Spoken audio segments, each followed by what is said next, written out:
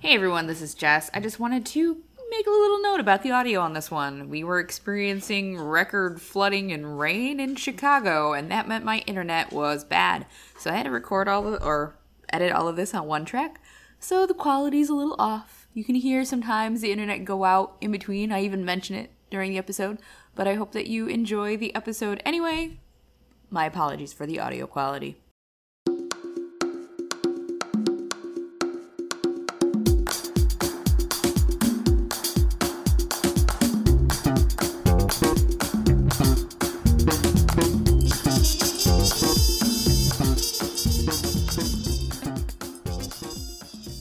Hi everyone, and welcome back to RPG R&D. I am one of your hosts, Jess Geyer. I'm one half of Wannabe Games, and I make role-playing games. And I'm here with my co-host, Craig Campbell. Hi, Craig.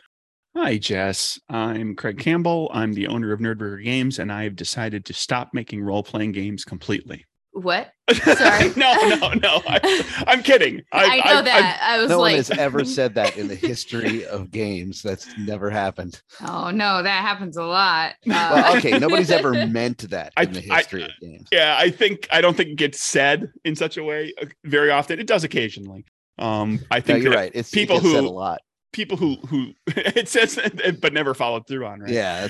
But people who quit out, usually they just kind of like, okay, I'm done, and they just kind of fade because there are always people leaving, but I'm not. I just we record on Zoom so I can see Jess's face, and she just like completely paused, like she wasn't like, is Craig joking? I don't know what to say. I was like, I've talked to him recently, and I didn't like. He's got a Kickstarter coming up, I think. A big announcement. Yeah, no, I make tabletop role-playing games, and I will continue to do so. And our guest has already piped up. Hey, Sean. Hi, guys. Sean, tell us about yourself.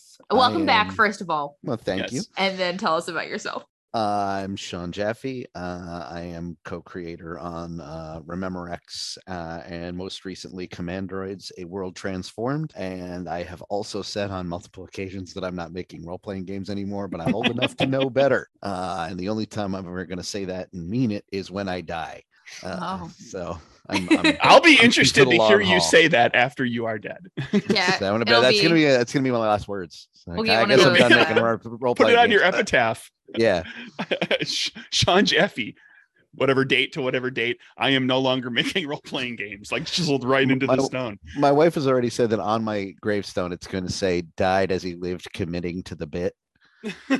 So I can't put that there, but it'll be somewhere, I'm sure. Well, I'm glad to hear that no one is quitting role-playing games, because that would be a very strange podcast to keep going into. Yeah, like the day that I quit and we're on this podcast. Yeah. We're on this podcast and be like, Jess, I'm quitting making role-playing games, and I'd like to tell you why. And we're going to spend an hour talking about all the things that frustrate me, which might be a good topic down the road. Is just, are you guys familiar with the People's Revolutionary Council? Have you ever heard of this? I'm not sure I'm supposed to talk about this on a podcast. This is a chapter in role-playing game history that I think is very shrouded in mystery. I don't know if I'm ever supposed to talk about it. Is this like the Fight Club of role-playing games? It was a thing that used to happen back in the 90s in Gen Con. At the end of Gen Con, they would get together and have the People's Revolutionary Council, where they would vote to elect to execute various elements of the industry. So it'd be it was a steam letting off exercise. Yeah, and it was I think it was put together by James Wallace. And I remember I got to go, and I was sitting next to Jonathan Tweet. It was back when I was doing Sinister Creative, so I got invited by Gareth Michael Skarka, and I was sitting next to Jonathan Tweet, and I was one row ahead of Mark Reinhagen, all these legendary names. And I'm like, oh my God, I don't belong here. And they, it was just, they would be like, okay, the People's Revolutionary Council elects to execute the people who don't decide what they want in line at the food trucks. And yeah, okay. And we have elected to execute the publisher, the printers that don't get back to you with a publisher's proof fast enough and that kind of thing. Yeah. So people who are in charge of shipping prices currently. Yeah, a lot of that kind of thing. And it was but like I might be in trouble for mentioning this. I don't know. Like it felt like a very elite. Like I'm like, oh, I made the big leagues. I'm hanging out with these guys. Well, Sean, Jess, and or I will be in touch with you if we receive a phone call. Oh yeah, let me know. From an unknown number. I might be in trouble sometime. So I'd like to take this opportunity to announce that I'm not making role-playing games anymore. Anyway, it's been a good run. Committing to the bit, like you said. Yeah. As a fellow improv guy with background in improv and classes and teaching and all that stuff too. Yeah, I commend you. Very well done. Thank you. So what's our actual podcast topic? Craig, I'm like really imagining some Jacobins and like standing around a guillotine and executing ideas. I like that idea as a game. I'm gonna put that in my pocket. Sorry, Craig, what's the topic? Oh, okay. Today for the GMing side of things, we're going to talk about running games sort of in the present day / set in the present day, and I think that this is one of those topics that's kind of broad based. We can kind of wander around to a few different places because we so often run games that are set in fantastical worlds, medieval, medieval, a lot of medieval, made up futures. I think maybe too much medieval. Yeah, made up futures, superhero worlds, all that sort of stuff. But when you run a game that's set kind of in the modern day, even if there are fantastical elements to your modern day game, there are unique challenges that present themselves with the fact that the players have all this knowledge at their fingertips about what the modern day is really like. So I think we can probably delve down into that a little bit in wherever it takes us. Yeah, I mean I think the reason why we set our games typically in the past or in the future is because there's this element of like, oh, we can throw a tablecloth over this. We don't need to worry about if it's accurate or not. But you don't really have the luxury of doing that in a modern setting because whether or not something's accurate. Like, I don't think that though, for me, that's not the biggest issue when it comes to running a game in the modern day. Like for me, it's being able to still provide some good challenges for my players and like keep information from them or like be able to truly separate them when they have things like cell phones and the internet. Right. That's what throws me off. So I specifically wanted to do this topic because this is something that I have run screaming for the past 6 years. My players would be the first to tell you that they have been perennially trapped in 1986 for 6 years. It's like Bart Simpson. Yeah, because they and a big part of the reason why is that like, if you're doing like, and it's that like, staple of those movies is that like there's a group of kids who run into some sort of danger and they have to deal with it themselves. And if you give them a cell phone, they can just call the police. And right. So I really wanted to stay away from that. And a weird thing is that like, in this case, I'm running away from it. But what I've seen in the past is I've also run a game that was set in the modern universe. Like I ran a LARP called Ex Arcana, and we used to do it. It was set. We got this amazing location. It is heartbreaking that it's gone. It was the perfect location for it. There was a bar in Manhattan called the Lovecraft, and there's one in Portland called the Lovecraft too. It was really cool. Yeah, I think the Portland one is still there. We lost the Manhattan location because they tried to turn it into a much more normal bar, and then it immediately closed. Who could have seen that coming? Yeah, turn yourself into the sort of thing that's competing with every other bar in Manhattan. You'll see how that shakes out. So, but for a while, it was this amazing place, and it like had this like sort of hidden door in the back that like led you down into this weird alcove in the basement that they had done up in like all of this sort of steampunk style. And there's this amazing mural under the lower bar of like Cthulhu attacking Manhattan. And it had all these like, spell circles. I mean, you could not ask for a better location for a game about modern wizards. Mm. But it meant that my players sort of self-regulated, which I kind of didn't want them to do because they kind of forgot that they were in the modern world, right? Like that's the story, is that your characters are just your sort of a bunch of essentially unfrozen steampunk wizards from the 1800s who've woken up in modern Manhattan, and you're trying to figure things out. But it meant that they had full access to their phones and to the internet.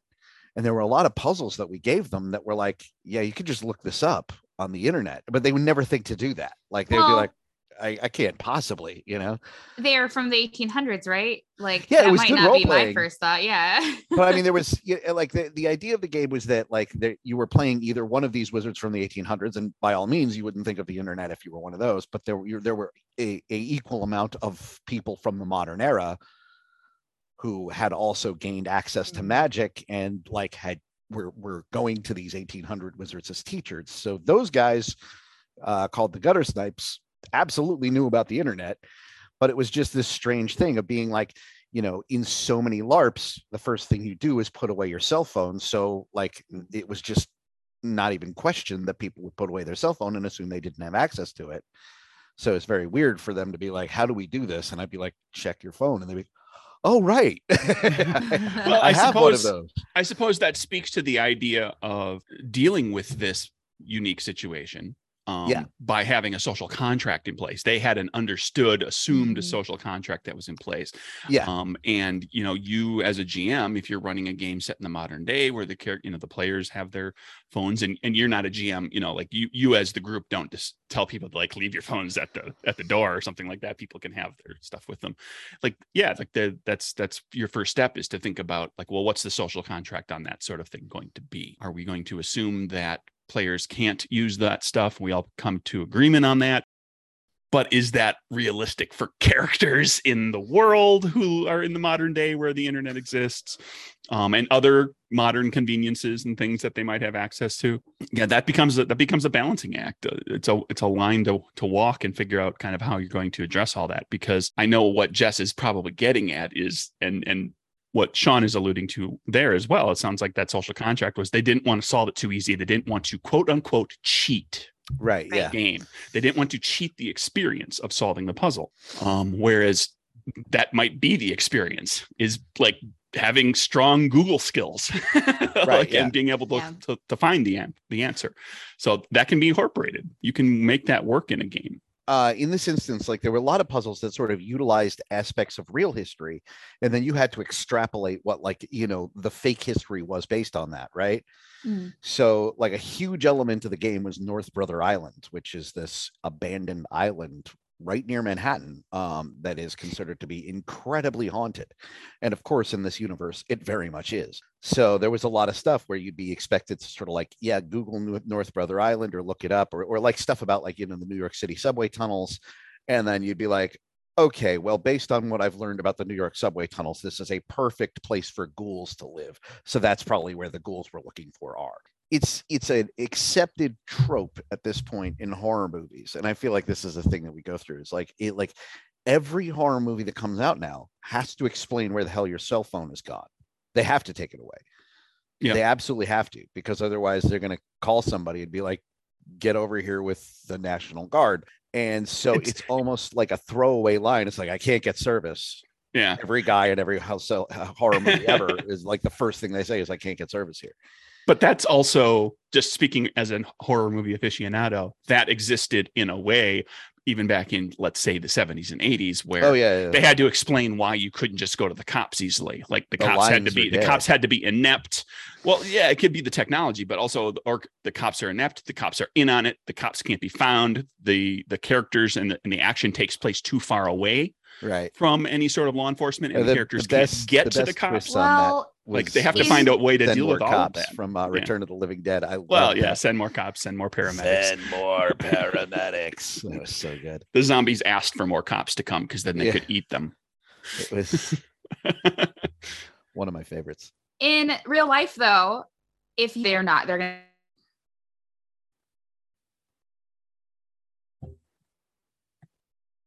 In real life, though,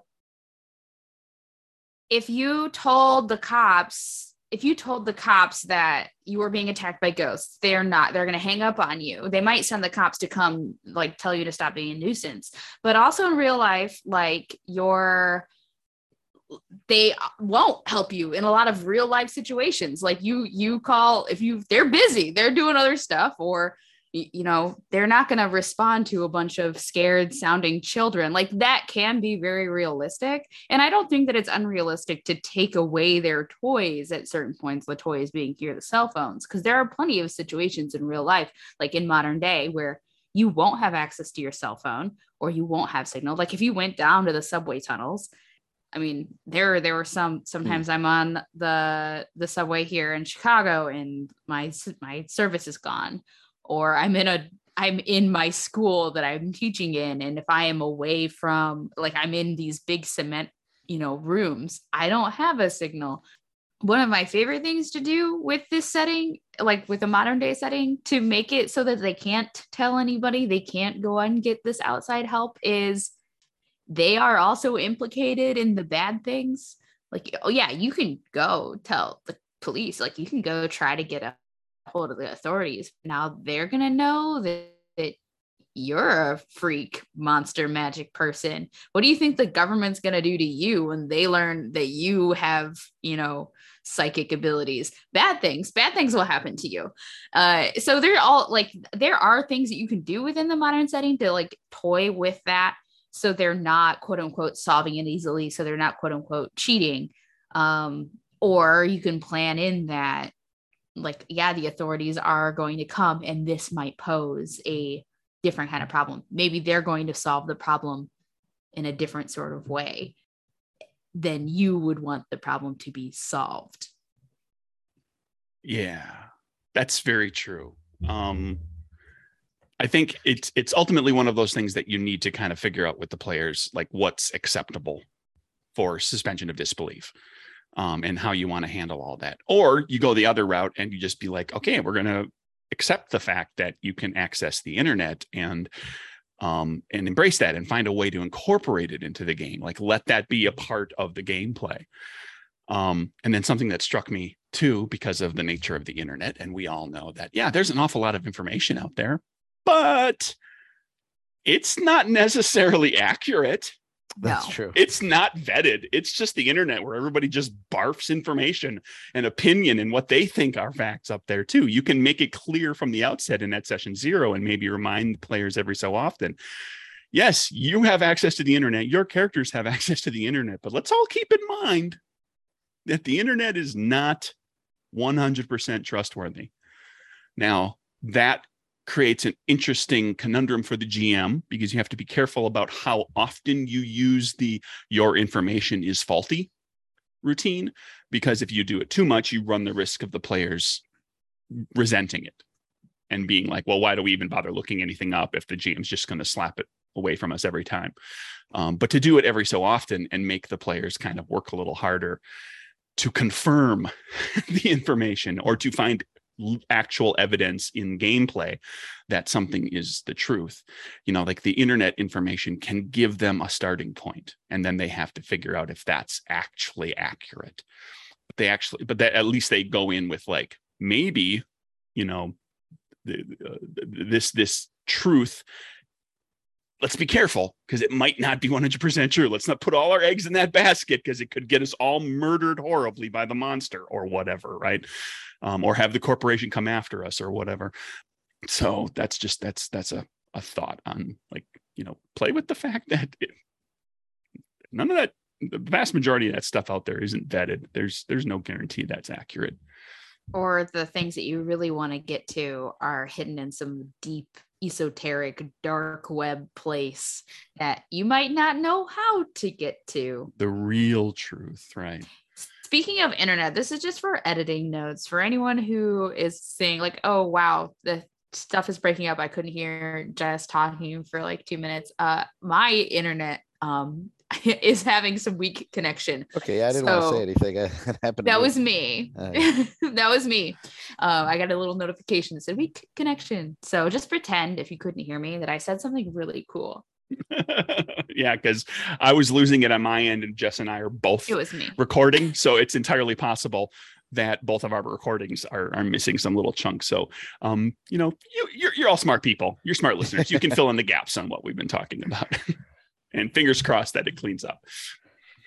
Sean, you run a lot of you are the 80s role-playing game aficionado. I am very curious because there is still technology that is used that can be used in similar ways that we use technology today that existed in the 80s, like telephones and things like that. Do you find it to be that much of a difference? So I do. I find this to be a huge thing because having players do research in like an 80s setting is very different, because I think it's just a less insular thing, and I haven't been able to come up with a way in the modern world to square that circle. And so whenever the players are getting together to do research, I always sort of nudge them in the direction of the library, even if one of the players has a computer. And this is the nice thing, is that, like, since it's 1986, not everybody has a computer, but there are definitely hackers, and the hacker kid always has a computer. So they're either going to go to his house to research the thing, or they go to the library. But whatever that is, it means there's one computer, which means they're all together. So they can converse and they can like role play amongst themselves, figuring stuff out. And I find that's more, it just makes for a more valuable role playing scenario than like each of them is separate and doing their own research. where the whole group just stops playing and everybody's looking on their everybody phone. Just starts looking at their phone. But also it means that, like, that you can sort of drop hints that, like, one person might find something that we wouldn't normally, but like, I especially love when you get to throw them into the library, and that's like a big thing where they can kind of do because it's this repository of knowledge, and there might be something that you didn't expect, right? So you can always have somebody make a perception check and they notice this old book that references the thing they're looking for, and like, oh, here's a book about it, right? And then that'll kind of lead them down a different path. Or like we saw that in the new one, where they go to the library to figure it out, and there's the weird jump scare with the kid and all that, like that kind of thing. Like, I like having access to that, like to, my player characters tend to be they're all different kinds of people, but the characters themselves tend to be teenagers, and really hard to keep them together. So it's really nice to have a scenario where they're all in one place, and I can kind of maneuver the story from there. They'll inevitably split up again, but like, that's the one place where I'm like, okay, they're going to figure this out. They're going to go to the library, and this is going to happen. And I can have that as almost like a save point in my mind for like what they're trying to figure out. The other big technology that I have used in, and this is just a window into the universe and actually into some upcoming Kickstarter stuff, is TV and radio is a massive part of the Rememorex and Radical Shadows universe. And what the players have figured out is that, long story short, most aliens don't travel through space. They travel through radio and television waves. So every time you're switching on radio or switching on a television, sort of opening a door for something to through it. Which is great, because it allows for like I kind of keep them on their toes. And at one point, one of my players said something that has stuck with me, which is because they were going to go like, our characters are going to go watch TV, and one of the other characters was like, are you kidding? TVs are the stormtroopers of Rememorex. And I'm like, all right, yep. You got me there. Well, that makes an interesting thing that you could play on in the modern day too, is like, if you're playing a game that's built around, mega corporations or conspiracy theories or anything like that, like every time the players pull out their cell phone to look something up, you'd be like, okay, well, your camera's pointed right at your face now and you're talking to each other. Go ahead. Yeah, that's true. Go ahead. Talk all you want. You're researching. Who's and they watching? Absolutely who's know listening? What you're researching. So Yeah, that's true. Like, the internet providers will definitely know. It doesn't matter how many incognito tabs you open up. Now you have a paper trail, a digital paper trail. Yeah. One of the tropes that is also similar to that I like from the SCP universe is that there are cognito hazards where certain information will be harmful to learn and to know. So if you're playing in a paranormal type game, that could be something you could throw at your players too, kind of similar to what you were talking about with the TVs. Oh yeah. So in Holomatics, which is the next book we're doing, and it's still part of the Commandroids universe. The Commandroids are giant transforming robots, but like unlike the Transformers who came here physically as giant robots and then reconfigured themselves to look like our Earth vehicles, the Commandroids came here as data. They came on Halley's Comet and beamed themselves directly into our vehicles and then rebuilt the vehicles from within to be their own bodies, which is why they can turn into like Earth cars and trucks and things. But also other kinds of machinery too, right? Oh yeah, like we did 250 different vehicle forms, including like a full set of rules for like if there's something we didn't think of, you can throw it in there.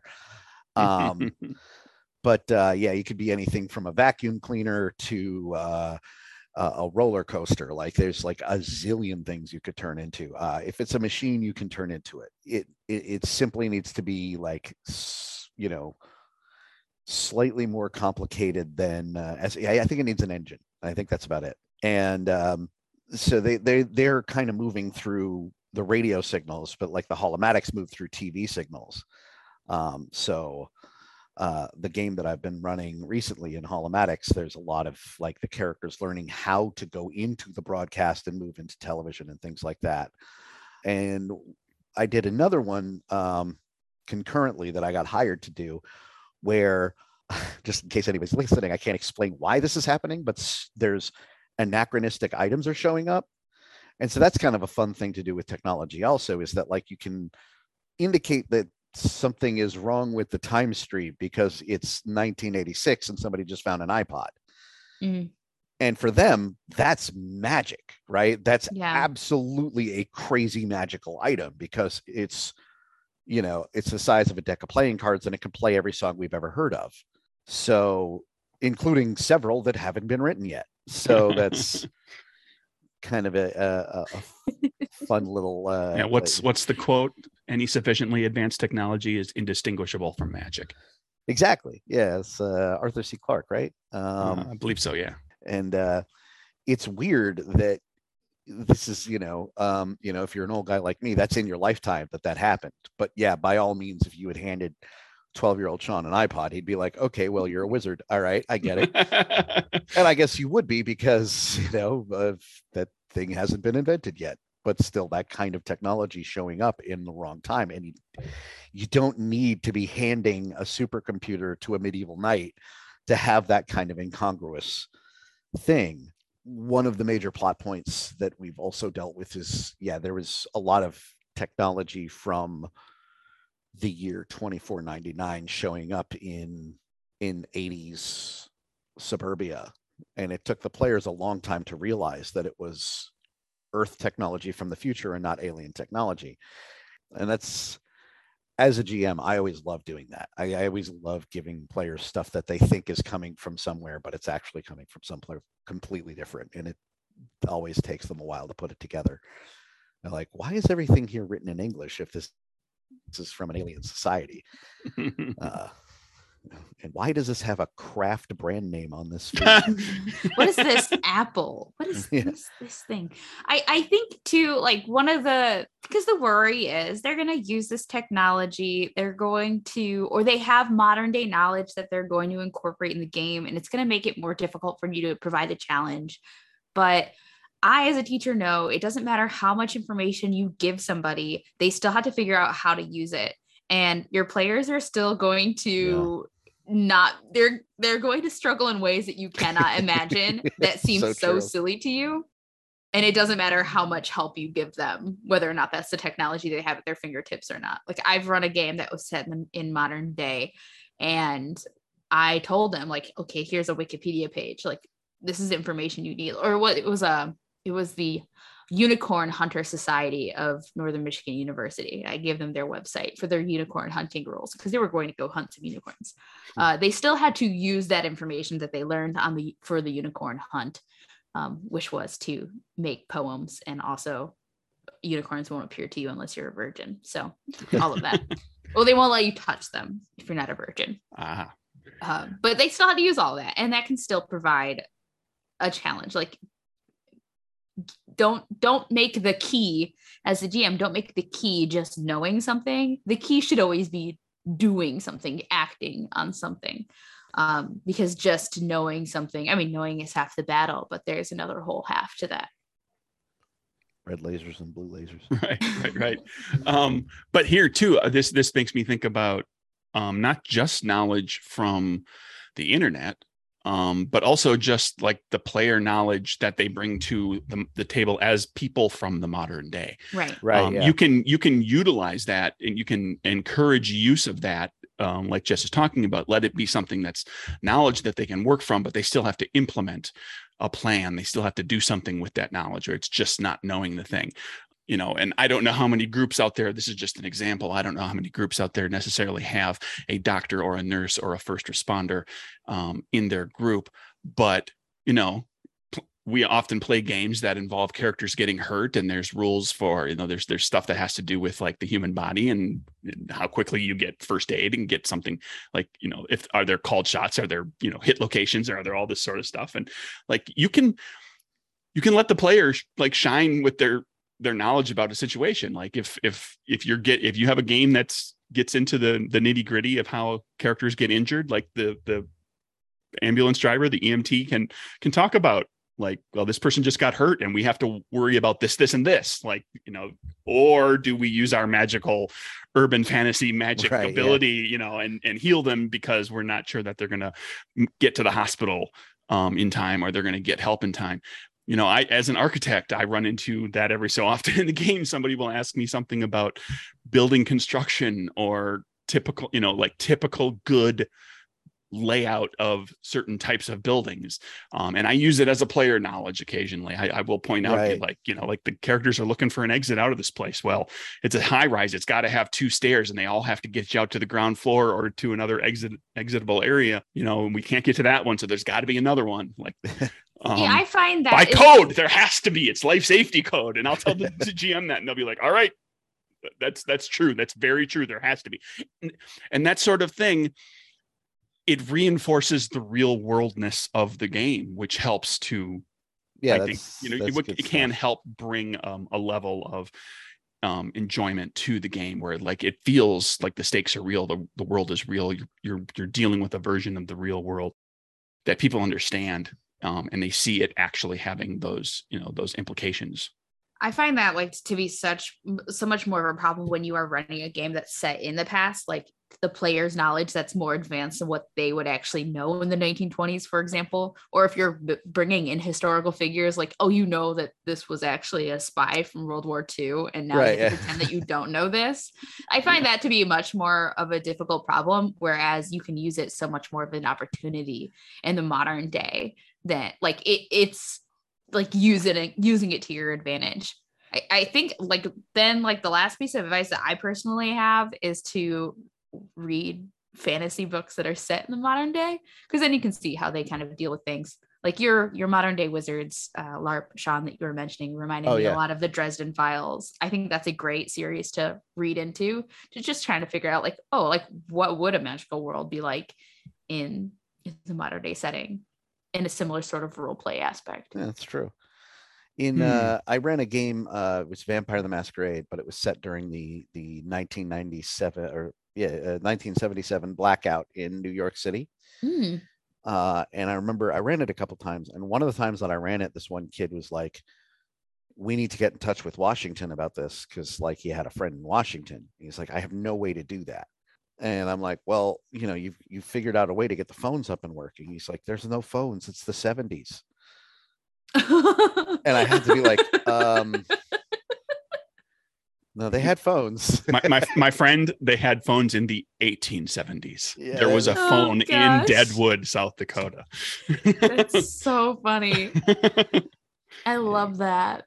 Oh man. If I had known that he didn't think phones had existed, like that would have been like something I would have played into his character being much more ancient as a vampire. I thought that was like, oh man, this was an opportunity here that we kind of missed. You could have been like, some sort of, ancient vampire that's like, I'm sorry, I can talk to somebody in Washington immediately now.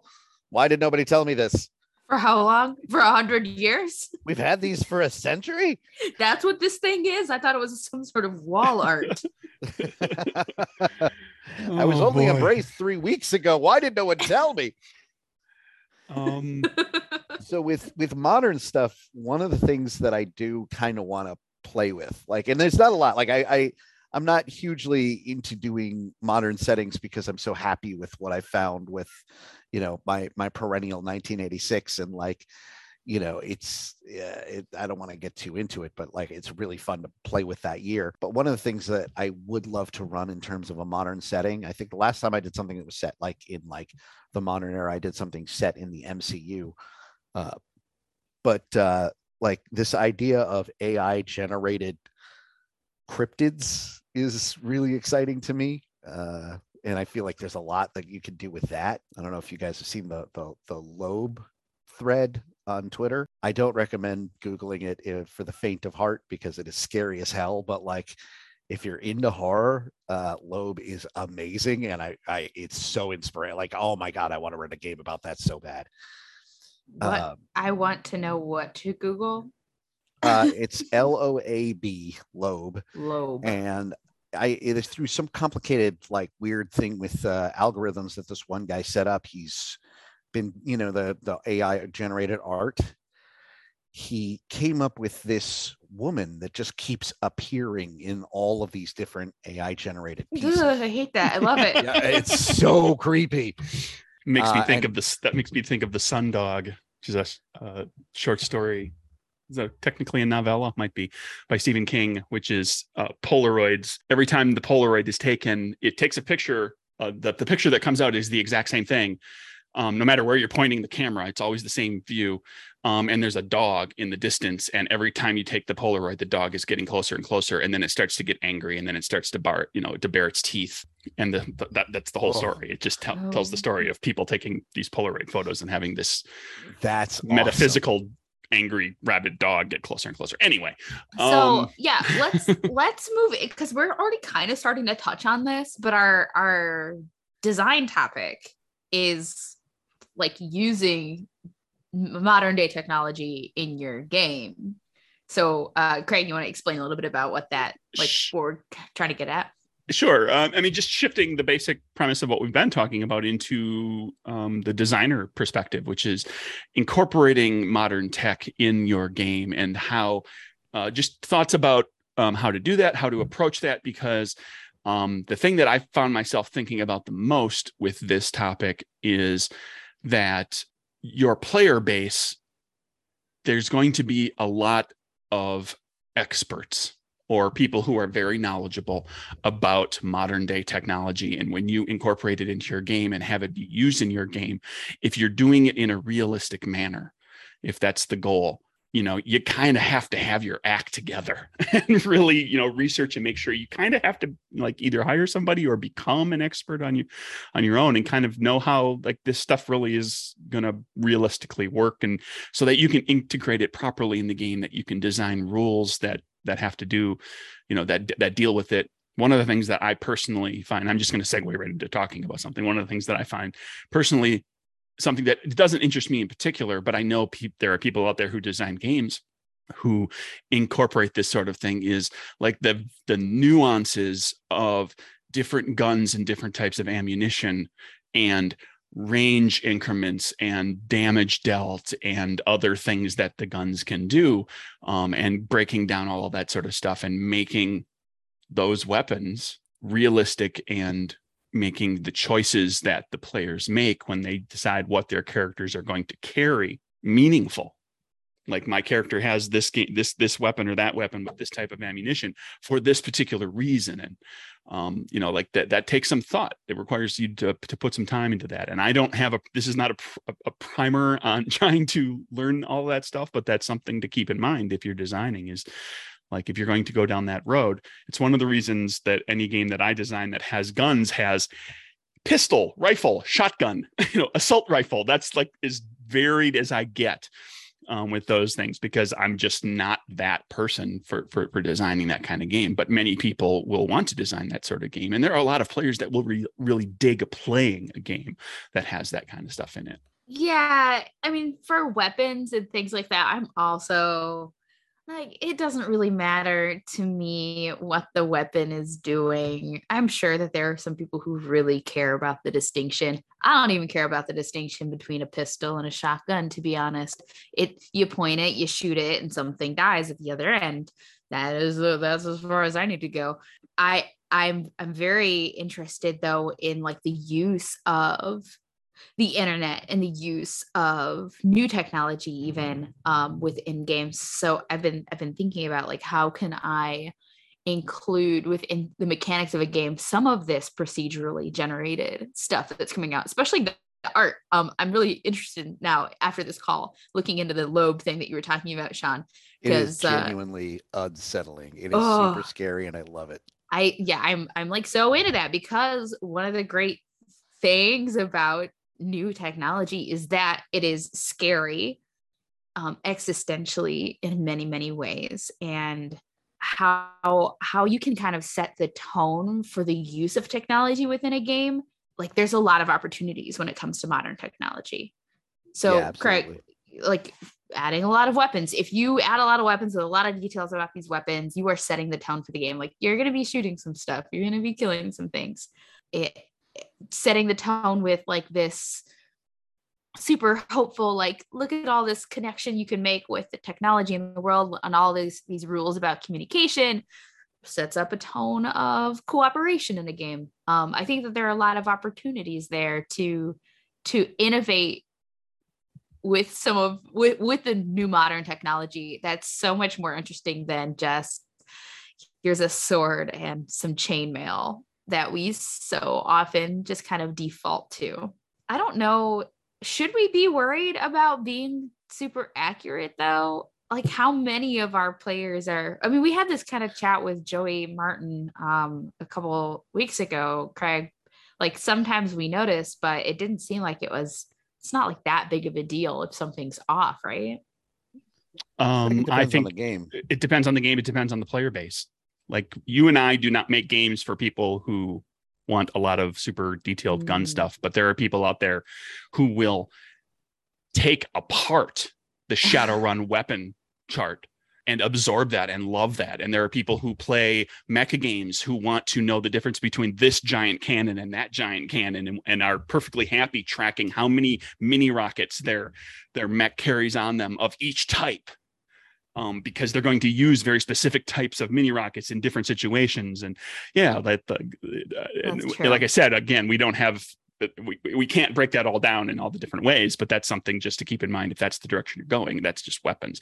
Like, the same thing goes, like Jess is saying, for anything that has to do with like communication and information, understanding if you want to get technical with stuff when you're designing, when you're talking about it in the world, you can dig into that sort of stuff. Like just as an aside, like with designing Code Warriors, which is a game that is all about programs living inside of a computer world and the computer is crashing. Like I genericized a lot of stuff. There are parts of that game that people who really understand how computers work will look at that and go, oh, I see there's a little nod to this or a little nod to that, but it's not broken down.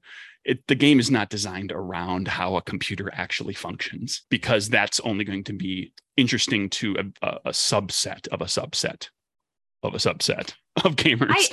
I but did but there sort of. but there are Easter eggs, and you can do that too in your game, where like certain things that you're dealing with for modern technology, you can kind of gloss it over, but maybe there, you can incorporate little Easter eggs where people who are in the know are going to be like, oh yeah, I see what you did. You're hinting at this or hinting at that. Or I love doing an Easter egg.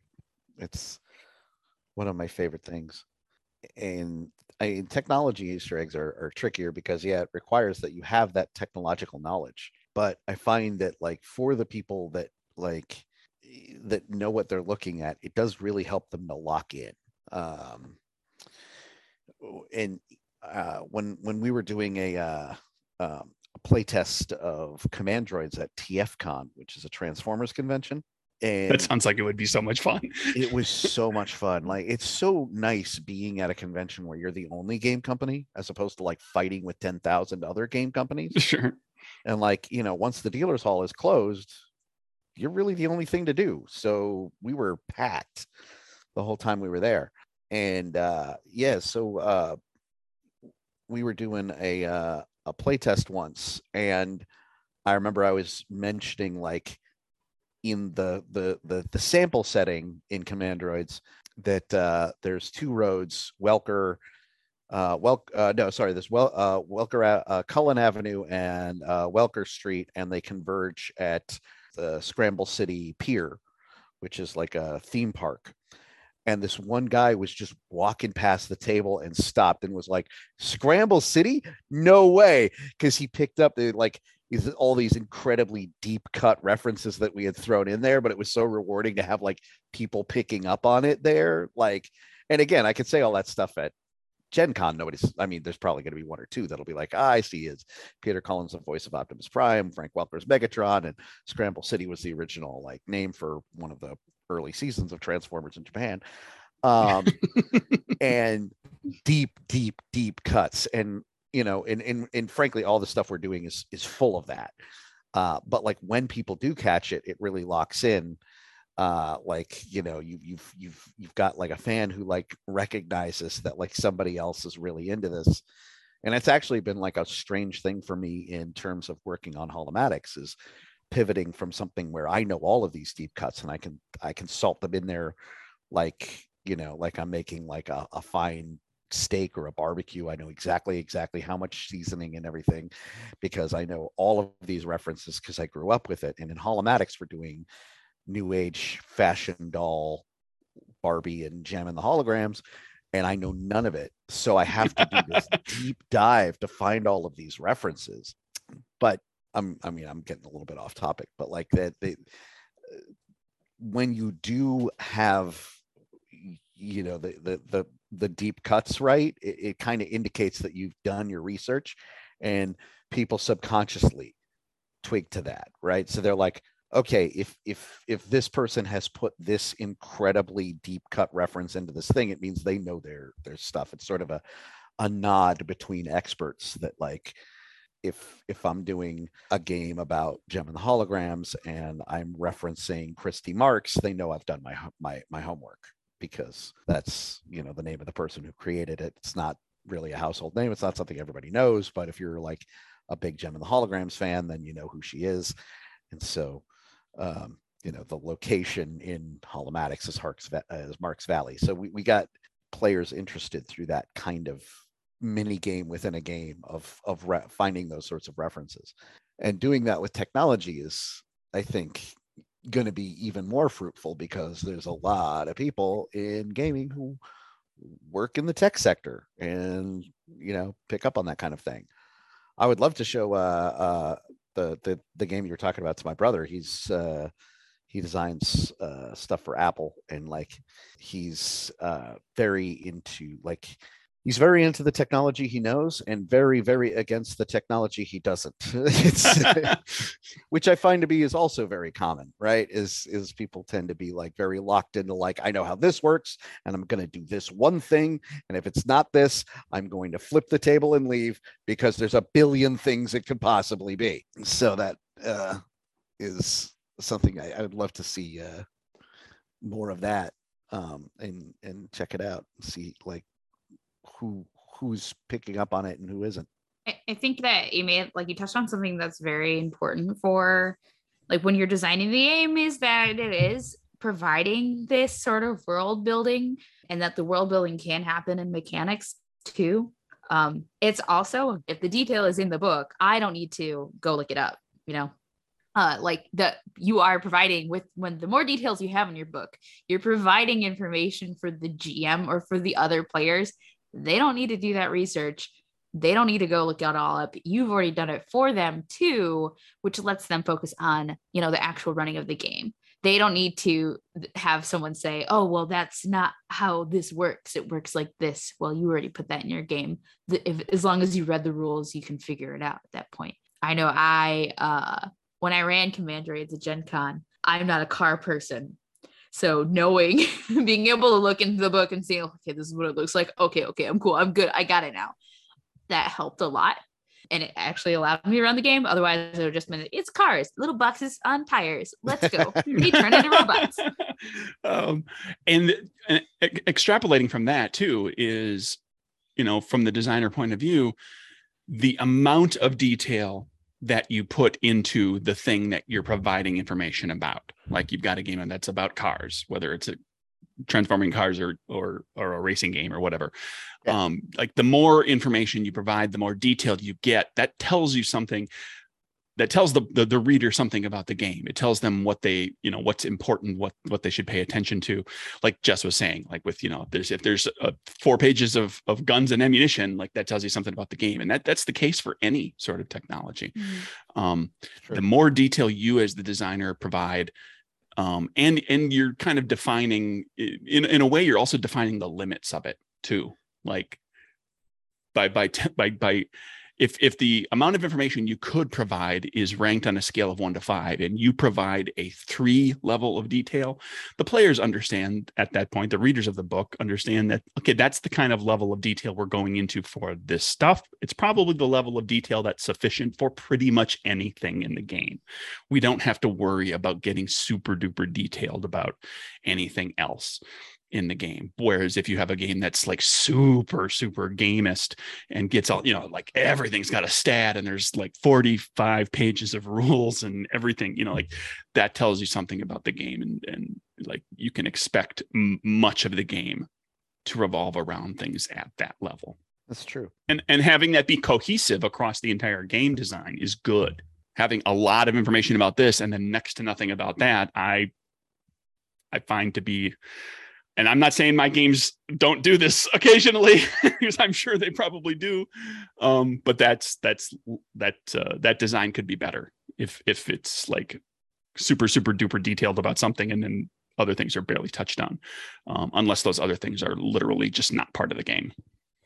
We had a really interesting design session when we were working on that section about the cars, where it was me and my brother, who were both Gen X, and then our friend Emerson, who's one of the writers, and he's millennial, and then one of the artists, Lem, and he's like Gen Z, I guess. I don't know what you call it. And there was this progression of knowledge that went back that was very interesting, where Lem was coming at it like, okay, these are a bunch of cars and jets and vacuums and stuff, and I don't really know what any of it is, but I'm here to draw whatever you need. And then Emerson's like, okay, I kind of know what the cars are, but I don't know how you guys are so like immediately aware of like all of these tanks and jet fighters.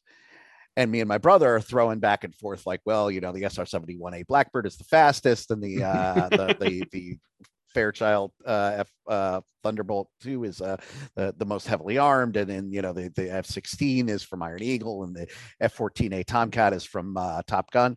And we realized it was like growing up in Gen X, like jet fighters they were our celebrities. Like we knew those like through and through, because we were just constantly, and like part of it was part of this mythology, right? Like the A-10 Thunderbolt 2 was also the Cobra Rattler, and it was also Power Glide from the Transformers. So we knew who it was, like literally by name. Or like the F-14 was the Tomcat, the plane from Top Gun. So it was, but like it became this thing that like I feel like we aren't alone in that. Like there's a lot of Gen X that could immediately identify an SR-71 versus F-15, and then like that knowledge gets lost from generations down, because why should a millennial care what jet fighter from like 20 years ago was what?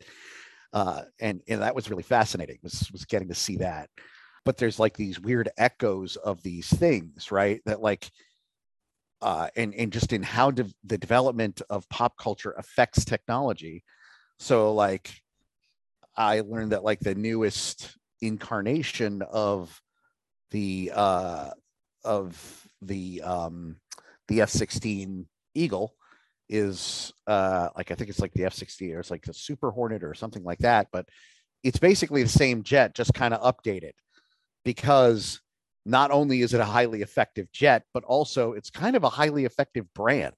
And that's fascinating, right? That like a lot of these jets are kind of being brought back in the same way that like when they did Star Wars, they did like kind of an X-Wing Mark II for the sequels, because not only is the X-Wing obviously a highly effective space superiority fighter, but at that point, and this makes a lot of sense, it would also be an icon that would mean something to the people of those planets. That they were like, yeah, this was the thing that took down the Death Star. This is a savior to us, right? To the people of Bespin or Endor or Tatooine or any planet really that was under the Empire. They would look at the X-wing as a symbol of heroism, of resistance to the Empire. So naturally, the Resistance would be less inclined to like, because if you look at the progression of the Star Wars ships before that, they're kind of all over the map, right? Like the Republic had like all these weird droid ships, or sorry, they didn't have the droid ships. That was the Separatists, but they had all these weird different like Jedi ships. So they had the Aether Sprite, and before that they had like the Naboo fighter, which was a whole thing, and they're bringing that back for the Mandalorian. But there were a bunch of different ones. And then the X-wing blows up the Death Star, and it becomes this icon. So they just kind of lock into it. And they're like, we're keeping this. It makes less sense that the First Order would be so like sort of holding on to the TIE fighters the same way, because if the TIE fighters proved anything in their like 3-movie run, it was that they really couldn't do much, right? They're a highly effective way to kill off Imperial pilots, but not much else. So that's where viewer they upgraded to something else, but right, but that's where viewer recognition trumped real universe logic. Yeah, and we want TIE fighters because we want to see the solar panels go flying off of those. But things. I think they could have done something way more interesting with the new TIE fighter. They could have done a lot way more interesting with the new Star Wars. They could have made it a lot cooler and scarier and been like, I mean, the world building is really where those three really. But like, oh man, can you imagine? You know, like if they had like, you know, like that one that Kylo Ren has. I think that should have just been the bog standard tie to sort of indicate, okay, we've learned. Do not use these. You know, the regular TIE fighters use these upgraded ones. And that would have been so much more interesting. It would have indicated that like these guys are a bigger threat. They've learned from the mistakes of their predecessors, and they're using a more dangerous ship to deal with threats to their sovereignty because, you know, having learned from the failures of the past, they're not going to go with like this sort of stripped down, you know, crappy little thing. They're going to go with this highly advanced, much more upgraded thing because they're serious. You know, it would have indicated. I gotcha. And before we dive too far down the rabbit hole of fighting over Star Wars, because if there's anything geeks know how to do, it's fight over Star Wars. I mean, I'm just using this as an example of like how you can use technology to indicate like that. Very true. Certain global decisions have been made, or in this case, universal decisions have been made based on events in the past. And so this whole discussion here recently too, just like that we've got that you were talking about with your team, also makes me think too, something to keep in mind as a designer is that the technology that like when you set your game in quote unquote modern times and what technology you use and focus on is going to speak to different audiences and different ages of audiences different ways. Like if you were to make a game that where the characters are doing things that involve very today either cutting edge or very popular, well-known technology, that's going to speak to a particular audience. That's going to be interesting to a particular audience. It may be less interesting to an older audience who doesn't really understand or isn't really immersed in some of these things because they have their things that they love and they love what they love. And, you know, they're not necessarily into the quote unquote newfangled stuff that those kids are up to. Right. So that, you know, that's another thing. Like that can play into your design and your choices about what to include and what to get into detail on, because like as an example, and this actually speaks to technology that's used in the process of playing the game, but Alice is Missing is played entirely through text on a cell phone, and there are certain groups of players who will never play that game. Because they just don't text on cell phones or don't consider it something that would be why would you, that seems like a weird game to play, you know, but for a generation that has lived and died by their cell phone texts, that's an innovative, interesting kind of thing. And that can go for real world, what you're using to play the game. And it can go for what the game is about, because like in Alice is Missing, the characters are never in the same place at the same time. They are having text conversations. So, and you are doing that to play the game. So that's something that strikes me as like an interesting headspace to kind of wander through and figure out, like, what, if I'm using this technology or that technology in my game and making it a focal point of the game, like who does that speak to in terms of audience? Mhm. Yeah, it got me thinking actually earlier when I was talking about the libraries. Like, I've never seen, I mean, it might exist, a system by which a group could in one place pretend to be texting each other and having a conversation in text when they, I mean, it's sort of a step backwards, but it's kind of an interesting thing, like to do like a game set in the modern world where, like, yeah, everybody's at home on their own computer doing their own, and they're having a text conversation, but they're all actually in the same room. How would you run that, and how would you play that? It's got me thinking, and like I mean, there's definitely something there that's kind of interesting. Because I guess there's certainly a limitation on what you can do via text versus what you can do via spoken word. Well, the advantage I'm seeing is kind of the opposite of the cell phone problem, is that if everybody's having a conversation and they're alone, right, then they can't help each other if something happens to one of them. Mm-hmm. So, if you're running a game about like, we're researching the Slender Man, and the Slender Man shows up, you're alone with the Slender Man. You might be talking to your friends, but they can't help you. Oh, and you wouldn't be able to be texting because he will corrupt your signal waves. Invite all the aliens to come after you anyway, because this is one of Sean's games. Yeah, something bad's gonna happen. It's a thing that I definitely use, where like the aliens are going to look like what you expect them to look like. So if you're expecting a Slender Man, guess what you're gonna get? Yeah, he kind of does look like a little alien guy anyway. Yeah, it's definitely, he's got the old-fashioned gray sort of silhouette of, yeah, sort of classic big gray alien. Well, I think that there's a lot of places that we can go with modern technology. I like to look into games that do it, and I think that everyone else should too, if they're thinking about taking some modern technology and writing a modern game. And I think that we could have this conversation for forever, but we need to wrap up. We need to get out of here. Sean, thank you so much for coming and talking with us and yes, thank you so providing much your for insights. Letting me talk about this, because this is, like I said before, this is really not my wheelhouse. So I'm kind of enjoying going outside of my comfort zone with it. That was really interesting.